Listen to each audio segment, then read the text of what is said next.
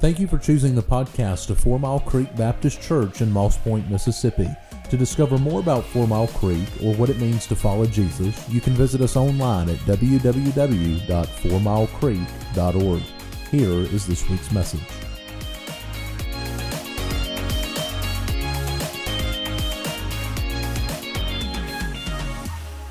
Today we begin a series on the book of Acts. And I want to introduce you to an acronym. I want to tell you a story. I have a friend who's a retired Army colonel, and he was the guy the generals would go to and say, we are setting up base camp here. You have X days to figure out how we're going to feed 10,000 soldiers, how we're going to house them, how we're going to get them showers and get supplies and munitions here, and so forth and so on. And Colonel Weaver was really good at what he did. And he was a member of a church I had served at, and he introduced us to a series of acronyms, one of which is WIT, W-I-T. In fact, I hope that it becomes part of our vernacular, but WIT is an acronym that stands for whatever it takes. And so at East Haven, you would often hear people come up to you and say, hey, that was really good WIT. Hey, we saw the WIT that you displayed there. It was an acronym that you had a whatever it takes attitude. And it became a part of our culture. It became a part of what we did. I coordinated a student event one time. We had about 150 people there. Less than 36 hours before that event started, the church that had committed to taking care of Saturday night's dinner backed out on me. And they called me and they said, we're not going to be able to provide dinner and we don't know what to do. And I said, okay, well.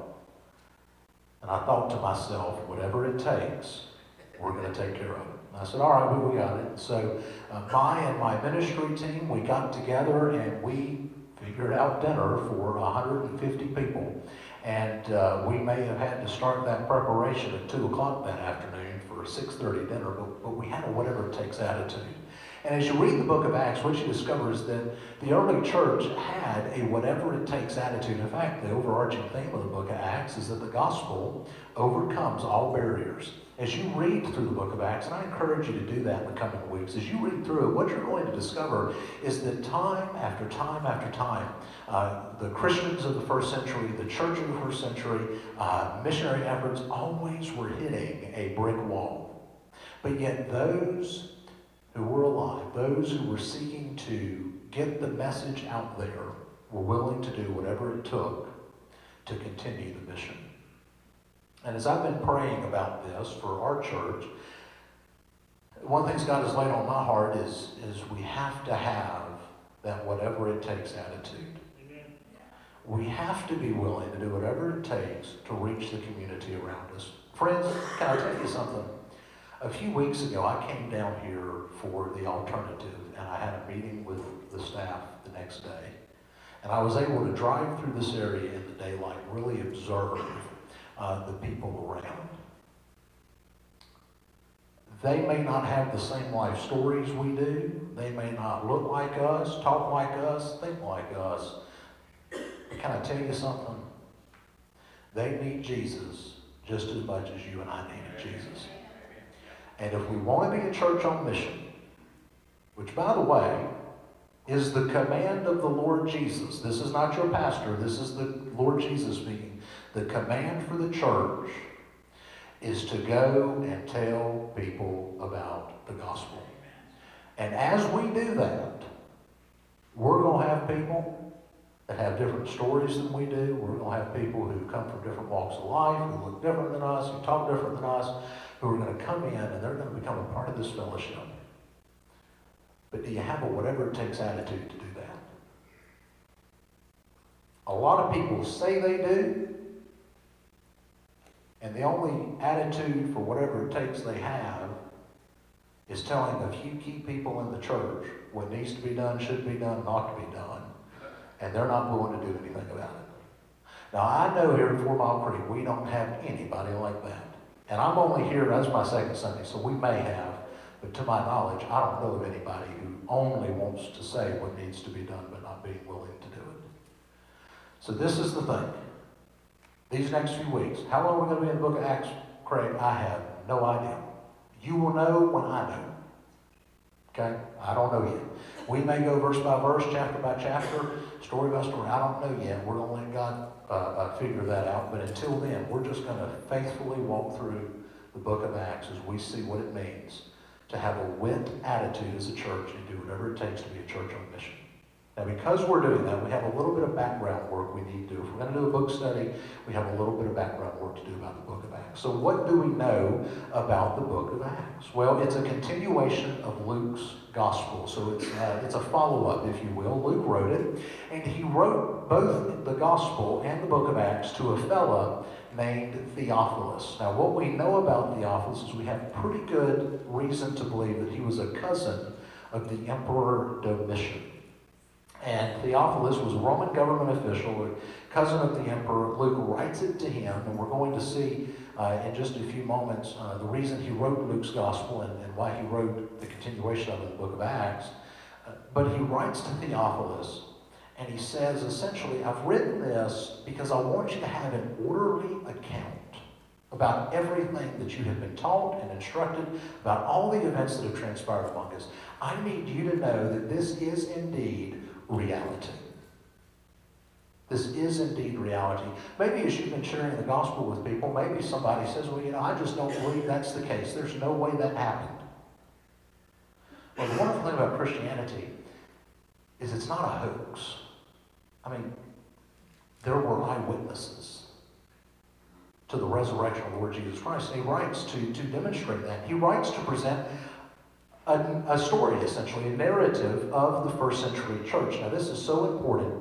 As we read the book of Acts, there are two words to keep in mind: descriptive and prescriptive. This is what I mean. When we say that the book of Acts is descriptive, it is describing what happened in the first century church. So it is not necessarily binding, if you will, and I use that term binding loosely there. It is not necessarily binding for us. We're going to see in a few weeks that Sapphira and Ananias lie to the church and God strikes them dead.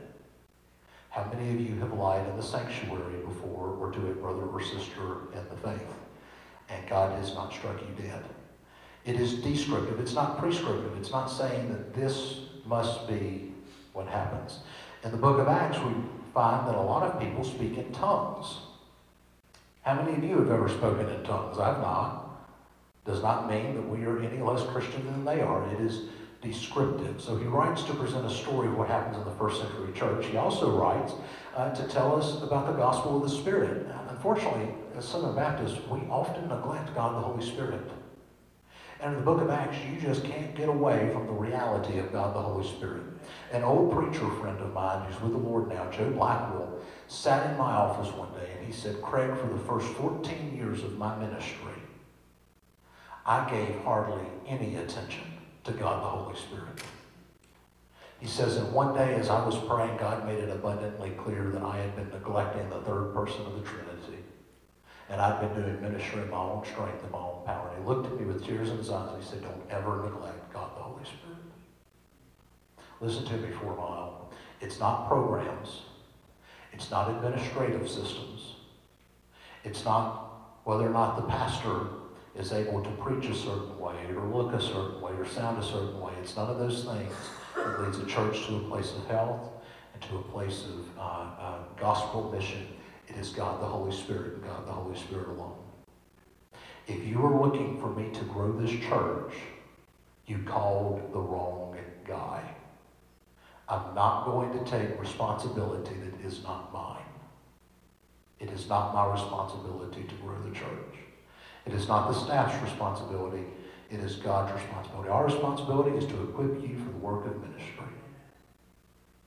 He writes to us the gospel of the Spirit. He writes to present an apology, a defense of the faith.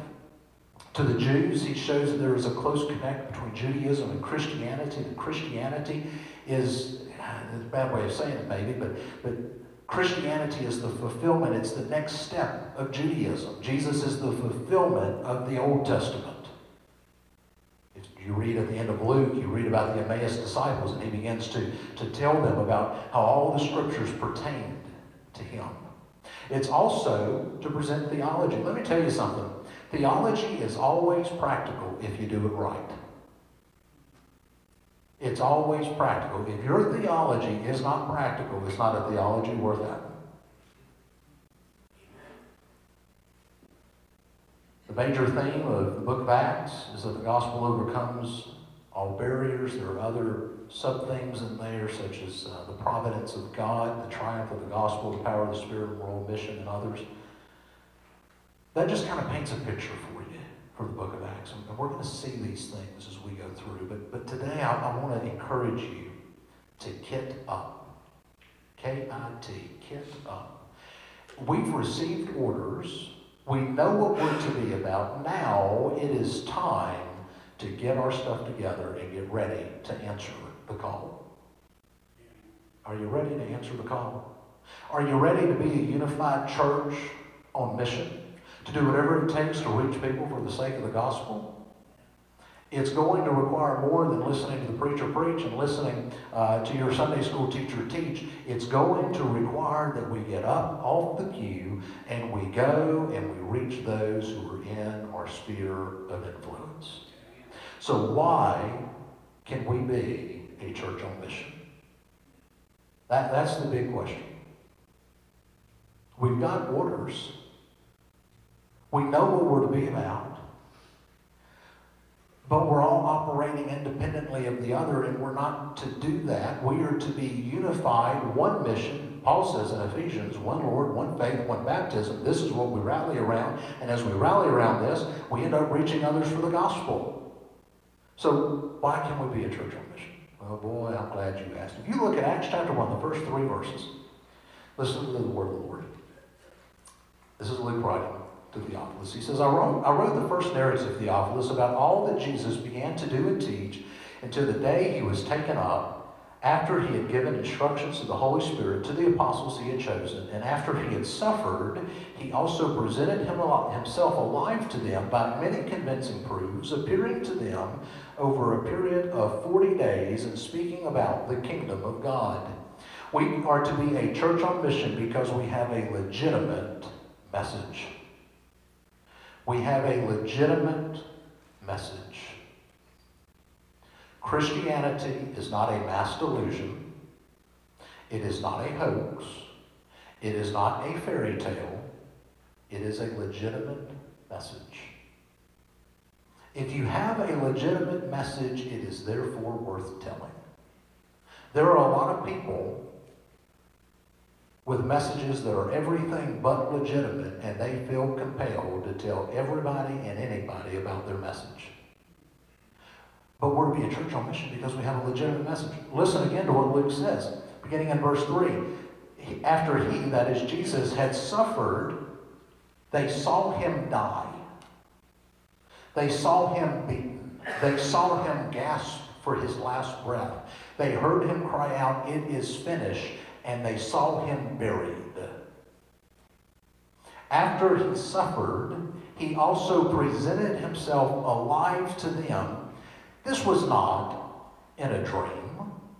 This was not them tripped out on some psychedelic drug or consumed with drunkenness by alcohol, as you read later in the book of Acts, and they begin speaking in tongues.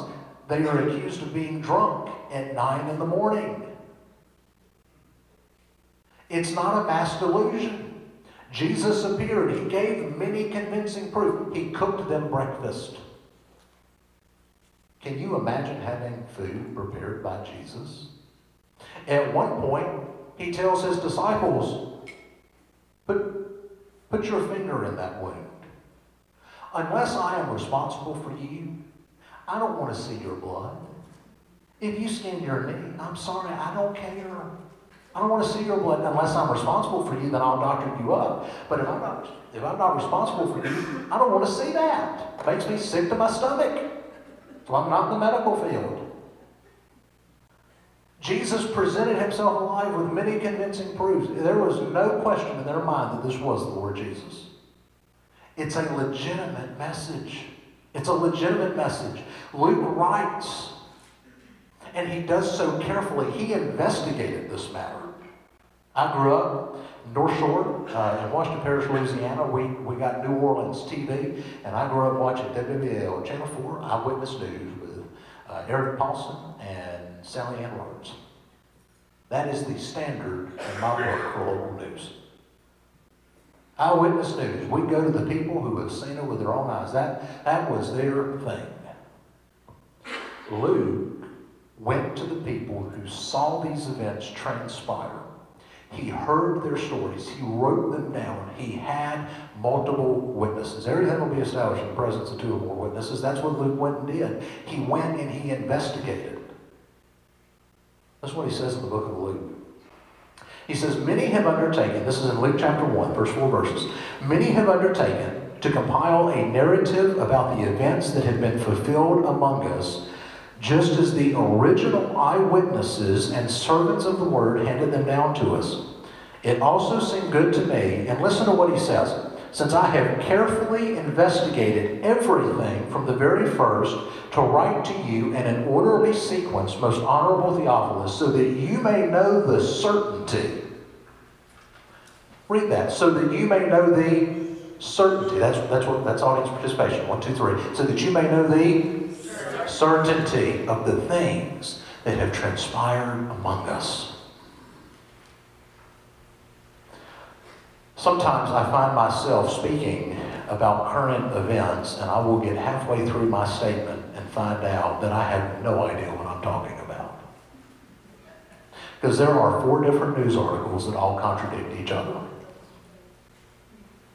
Luke writes, and he says, I've written this so that you may know with certainty the things that have transpired. This is not a hoax. It is a legitimate message. You keep saying that, Brother Kreig. I know I do, because the society that we live in claims to be ruled by reasons and facts. Luke's society claimed to be ruled by reasons and facts. You need to know. I need to know. We need to believe it. We need to embrace it, that this message is indeed legitimate. It has bearing on our life. It has bearing on everything. It has bearing on how we interact with our employers, with our employees, with our spouses and our kids, and with our community and with our church. It has bearing on that. It has bearing on how I, as pastor, make decisions. This week, I shared with the staff in staff meeting. I was laying in my bed Tuesday night, and I was thinking about everything that I needed to do this week. And I said, Lord, I don't know where to start. And next thing out of my mouth, God the Holy Spirit reminded me, trust the Lord your God with all your heart and lean not onto your own understanding, but in all your ways acknowledge Him, and He will direct your paths. It has bearing. Leadership decisions, it has bearing. The stewardship team's meeting tomorrow night. One of the things we're going to pray before we get started is that the Lord would give that team and me as the pastor wisdom, knowledge, and understanding as we seek to set the budget and administer the budget over the next year. It has bearing because it's a legitimate message. Messages that aren't legitimate don't have bearing on our life. Unless you have bought into a lie, it does not have bearing. This has bearing because it's true. Paul even writes,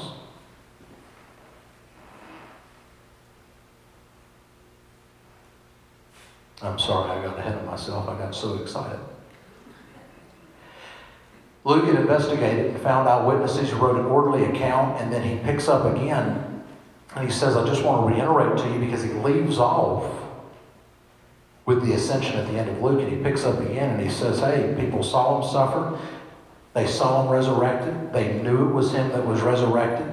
You can go and ask these people. Paul even says in 1 Corinthians 15, 3 through 8, this is his account of the gospel. He says, Christ died for our sins according to the Scriptures. He was buried. He was raised on the 3rd day according to the Scriptures. He appeared to Cephas. He starts getting specific. He says to these people, you can go ask them. I'm not making up a story. You can go ask these people. He appeared to Cephas and then to the 12. Then he appeared to over 500 brothers and sisters at one time, many of whom are still alive, but some have fallen asleep. And then he appeared to James and to all the apostles. Last of all, as to one born at the wrong time, he also appeared to me. Paul says you can go ask people. Brother Kreig, I have never with my eyes seen the risen Lord. Okay. If you're saved, you have seen the work of the risen Lord through the ministry of God the Holy Spirit.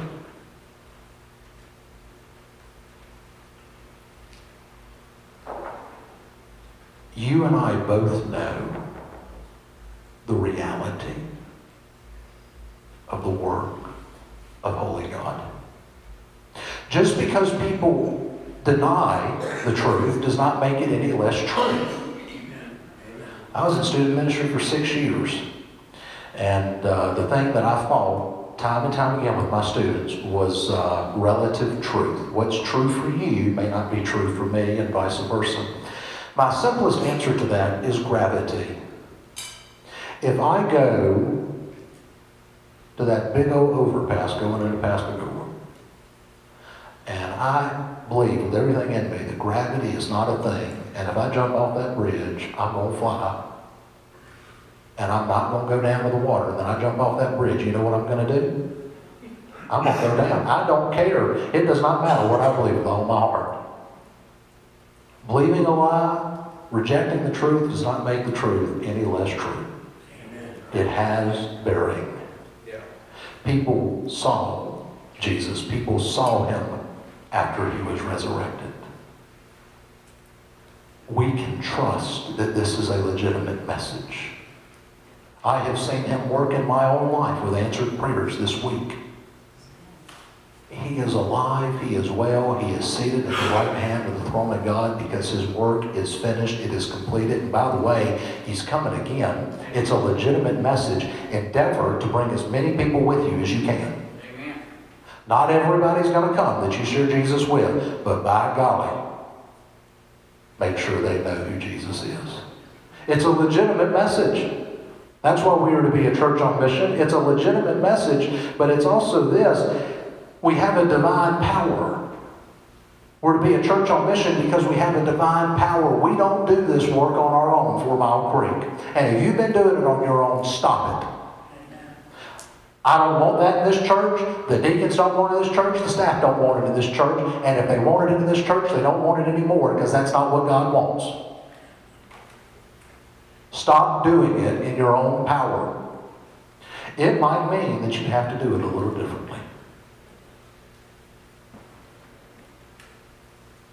But when you trust the Lord, and you say, I'm going to trust you to do this, and if I go left, it's going to be because you told me to go left. If I go right, it's going to be because you told me to go right. And by the way, that's what Jesus says in verses 4 through 8. Listen to what the Bible says.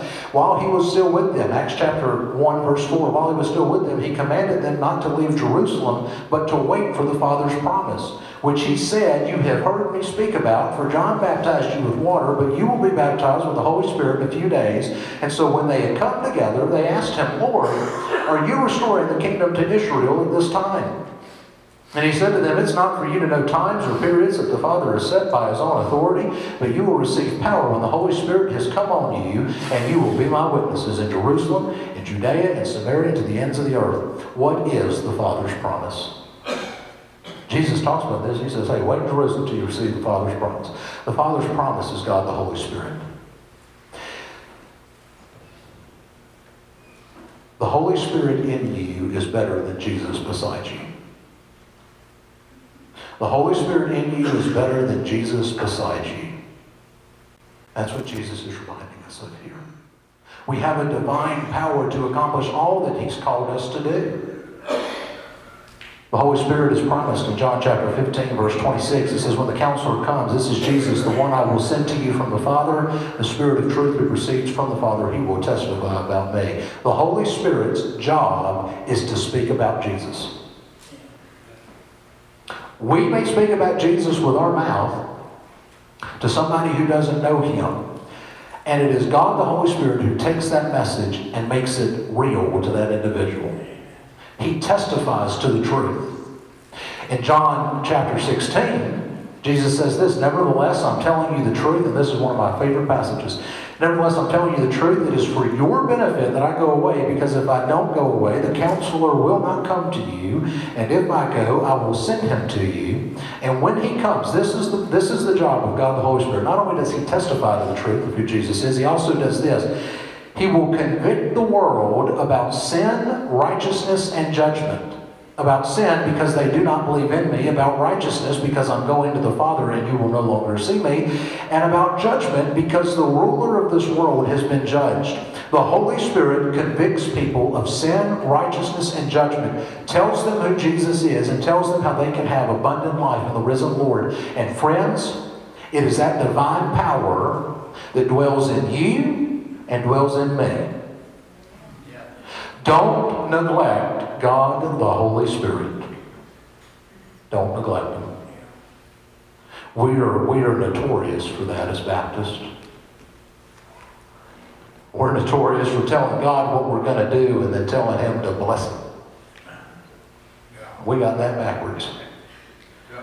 We let God the Holy Spirit tell us the way to go, and that is the way to go. Psalm 32:8, I will instruct you, and I will give you counsel. With my eye upon you, I will tell you the way to go. It's God's power that is dwelling in us through the presence of God the Holy Spirit that enables us to fulfill the mission and ministry that Jesus has tasked us with. It's not your organization. It's not your skills or abilities. It's not the programs of this church. It's not the money you give, though those things are important. It is about the ministry and the power of God the Holy Spirit. In fact, when you look at verse 8, Jesus says this, you will receive power when the Holy Spirit has come upon you. And what is that power meant to enable you and empower you to do? And you will be my witnesses in Jerusalem and all Judea and Samaria and to the ends of the earth. The Greek word that we get witnesses from is martyria. Does that sound familiar? Martyr. And you will receive power when the Holy Spirit has come upon you, and you will be my martyrs, is what Jesus is saying. You will die for the kingdom. And indeed, of the 12 apostles and Paul, only one of them died a relatively peaceful death, and that was John in exile. I talked last week about surrender from Romans 12:1-2. And I said in there, and this just reiterates that we don't surrender to God on our own power. God enables us to do that. He empowers us to do that, and that's why we're able to surrender. You want to be a church on mission? Well, we're to be one because we have a divine power. Jesus has equipped us through the indwelling presence of God the Holy Spirit, but here's the other thing. We have a holy assignment. We have a holy assignment. Listen to verses 9-11. And after he had said this, he was taken up as they were watching, and a cloud took him out of their sight. And while he was going, they were gazing into heaven, and suddenly 2 men in white clothes stood by them, and they said, verse 11, Men of Galilee, why do you stand looking up into heaven? This same Jesus who has been taken from you into heaven will come again in the same way that you have seen him going into heaven. The assignment of the church is not to build your individual kingdom. It is not to build your resume or your standing or anything else. And if you've been using the church to build your standing, you're in sin. I know people, I don't know them personally, but we had a few of these tables that I was never able to meet,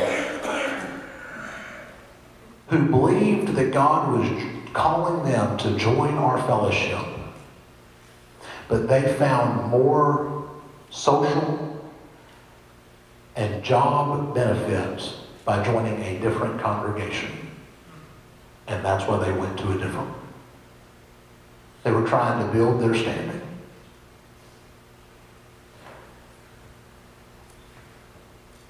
If you're a ministry leader, or you help in a ministry, and you're trying to build your own resume and your little own kingdom, that kingdom's going to perish.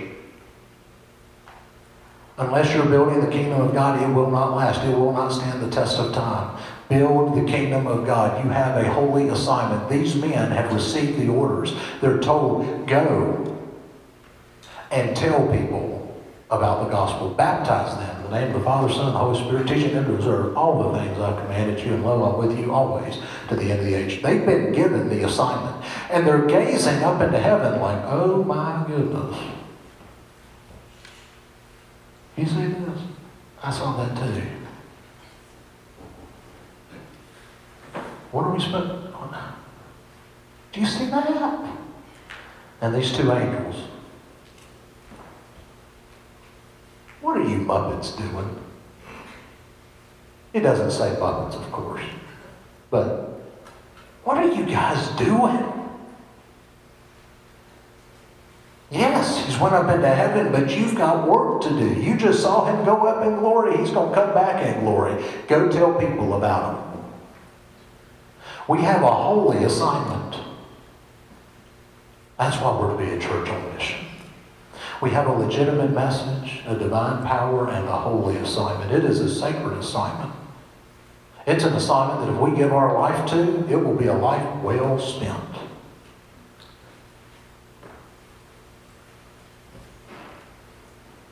And they said, men of Galilee, why do you stand up? Why do you stand looking up to heaven? The same Jesus who has been taken from you will return just as you've seen him going.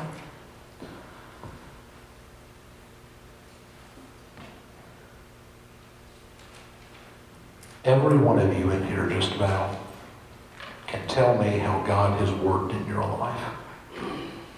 And I'm so happy to hear that.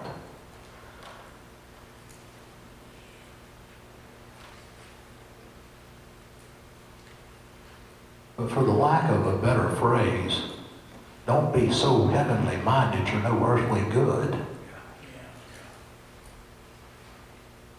Jesus has done such a work in your life that you will cry at the drop of a hat, but you won't tell your neighbor? What? One of my neighbors in Brookhaven, who I love dearly, I love his wife dearly, and he knows I'm a preacher, and one day I'm in my shop and I'm working, and he comes to me and he's in tears. And his daughter was pregnant with twins. And she had went into labor well before she should have. And one of the twins was miscarried. And he comes to me, this guy, he's tough. He's a tough guy. Tougher than I am. And he comes to me and he's crying. He says, hey, Kreig, scared me half to death. I thought I was by myself. He says, hey, Kreig, I need you to pray. This man's in tears, and I'm thinking, oh my goodness, what has happened? And he tells me what's happened. And he says, I just need somebody to pray for me.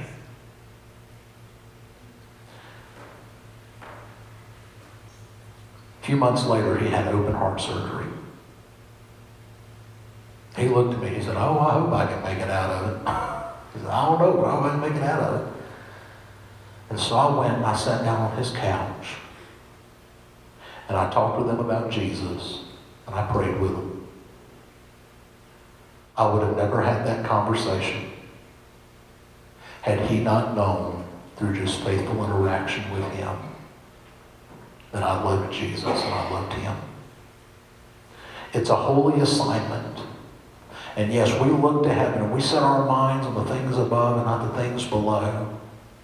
And as we set our minds on the things above, we should look back down and we should be heartbroken by the sin and the dysfunction and all the likes. And And it should motivate us to tell people about the one who is the answer to all of that. After this, the church becomes united in prayer. No longer are they just sitting there, wow. They're going to God and they're saying, we need your help in order to do this. We know what you've said. We know that you're with us. But Lord Jesus, we need you. If we're going to be a church on mission, that has to be our prayer. Jesus, we need you to do a work in this congregation, to put our minds on you, our hearts on you, so that when we look around and we see the brokenness of our community, we are compelled, because we know what you're able to do, to go and tell others. Am I making sense? Because I don't know if I am looking at your faces, and it's kind of confusing to me.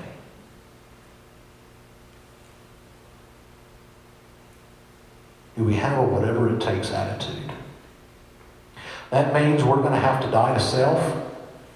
That may mean, and listen, I'm still in assessment mode, I don't know yet. That may mean there's ministries we're currently doing that have to go. That may mean there are ministries we're not doing we need to implement. That may mean that the way we utilize our space has to change. I don't know. Let me ask you, are you willing to leave it all out on the court for the sake of the kingdom? Are you willing to bleed so that your neighbors in your community might know Jesus? When Winston Churchill became Prime Minister, he gave this speech, which if you listen to the audio is nowhere near as dramatic as Hollywood has made it. But he says, I have nothing to offer but blood, toil, tears, and sweat. He told the British people, I'm going to give it my all. I didn't come here to give half or 25% or just a little bit. If I'm here, I'm here. I'm going to give it my all. I'm going to leave it all on the court.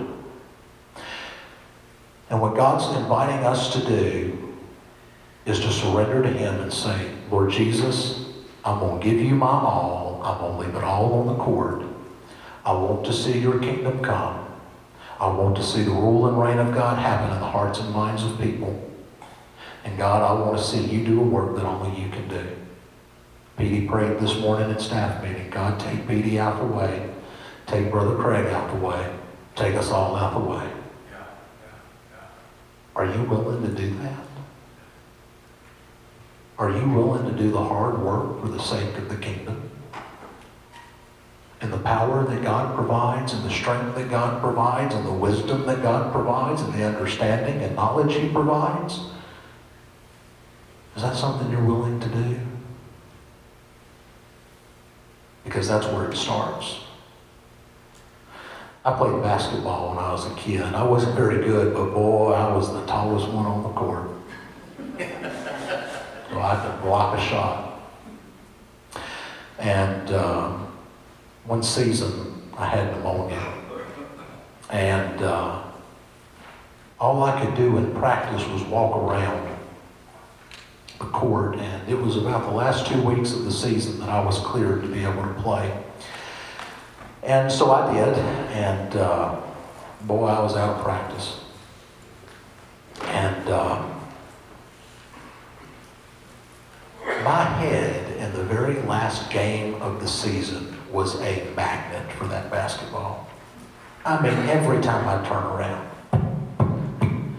I got hit in the head so many times, it was ridiculous. And I had a mental breakdown on that court. I mean, I did. I started crying. I had to leave the court. I mean, it was a mess. And it didn't help that my team had not done a very good job that season or anything like that. You know, we all wanted to at least, I mean, we did win one game that season, I think. And, you know, now I could do something about it. And I was on the court, right?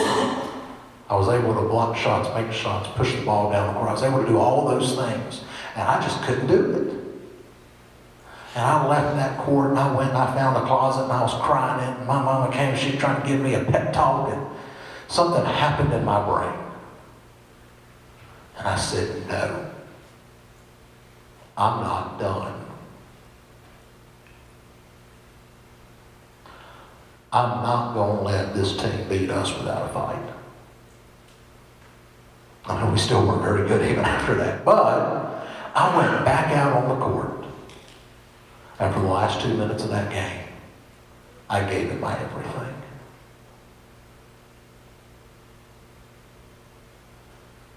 The church that we read about in the book of Acts gave it their everything.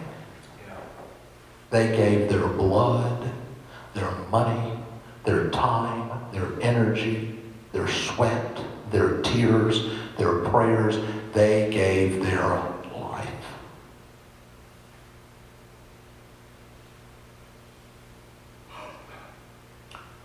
God is calling us, I am convinced, to give it all to Him for His glory and our good and for the good of those around us. We're going to look in the next few weeks and months about what this means in the nuts and bolts of the life of this church. But He enables and He empowers us to do it. What are you going to do? Are you going to have a whatever it takes attitude? Or are you just going to come in here and sit on a pew on a Sunday morning? Brother Craig, I can't serve like I used to serve. Pray. Pray, please. Pray.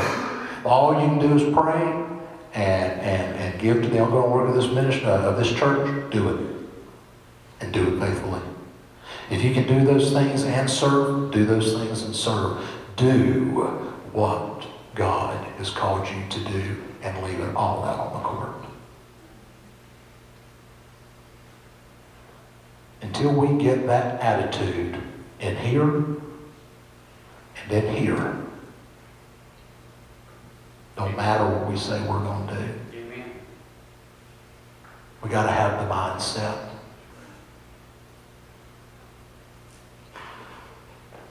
If you don't know Jesus, you need to know Him so you can have the mindset. And the Bible says that because of your sin, and sin is anything we think, say, or do that displeases God and breaks His rules, that you're separated from Him, destined for an eternity in hell. But God in His mercy has made a way for you to be made right with Him, and that is through the shed blood of the Lord Jesus Christ. And if you confess Him as Lord and you believe in your heart God's raised from the dead, you'll be saved.